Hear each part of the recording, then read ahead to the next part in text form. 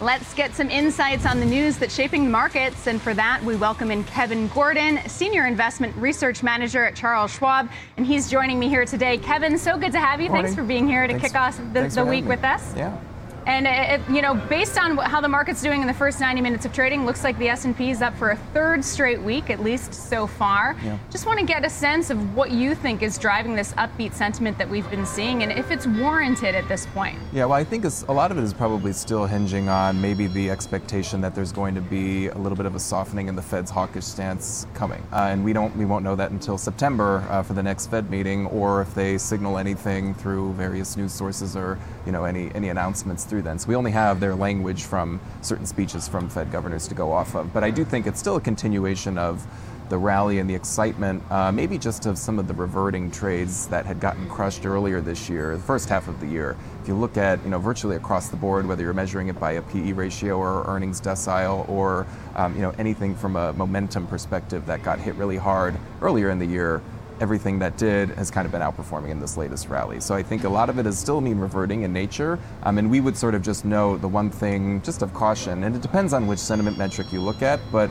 sentiment's gotten a little bit frothy. So that's a little bit more cause of a concern, not anything suggestive of an imminent downturn tomorrow or the next week, but just something to keep an eye on, especially because when you look at specifically actually behavioral positioning, it's gotten a little bit more stretched than the recent rallies that we saw this year. So just something to keep an eye on, but for now, nothing breaking that uptrend for a lot of stocks, especially down the quality spectrum. So some dip buying going on essentially, yeah. But do you still look at this as very much a bear market?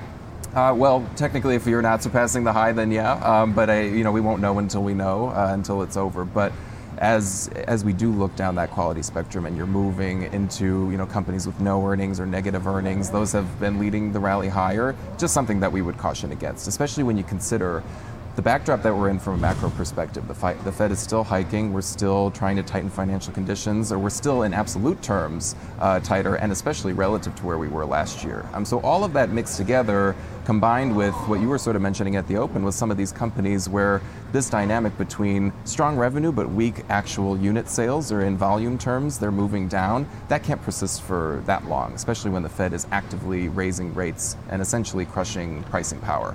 So all of that mixed together, it just doesn't really set up a nice backdrop for companies that don't have strong fundamentals. So we would fade those parts of the market that have been rallying hard.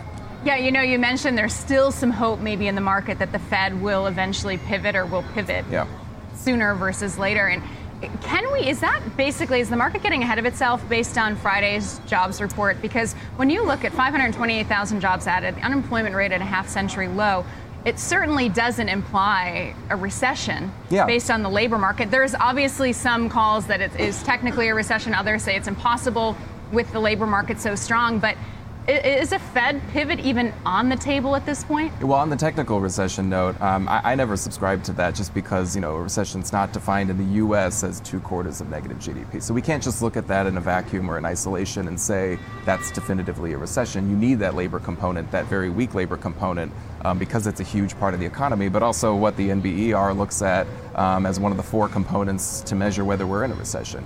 But to the point on the Fed, what was interesting from the jobs report, and hot really across the board, from a wage perspective, from a payrolls added perspective, but I think that when you look at nominal income growth actually in July, it was really strong. And so that, to me, would not suggest that we're going to get another really screaming hot July CPI inflation report, but to the extent that some of the core measures, because we already know that from a headline sense, we'll probably see a little bit of softening, just given what's been going on with oil and energy.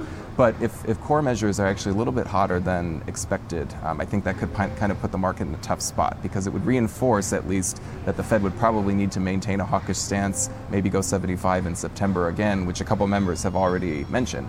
So to your point about, is the market getting ahead of itself, we would probably say, yeah, just because you're not yet seeing any indication that they're going to let off the brakes completely, because they haven't indicated that to us based on all the metrics that they're looking at. Well, that CPI report on Wednesday will, of course, be closely looked at. But let's talk about corporate profits. We obviously heard NVIDIA basically warn that Q2 revenue will disappoint, come in much lower than analysts were expecting. So that stock's getting hit hard. But just in terms of earnings season overall, we've heard from several of the big names at this point.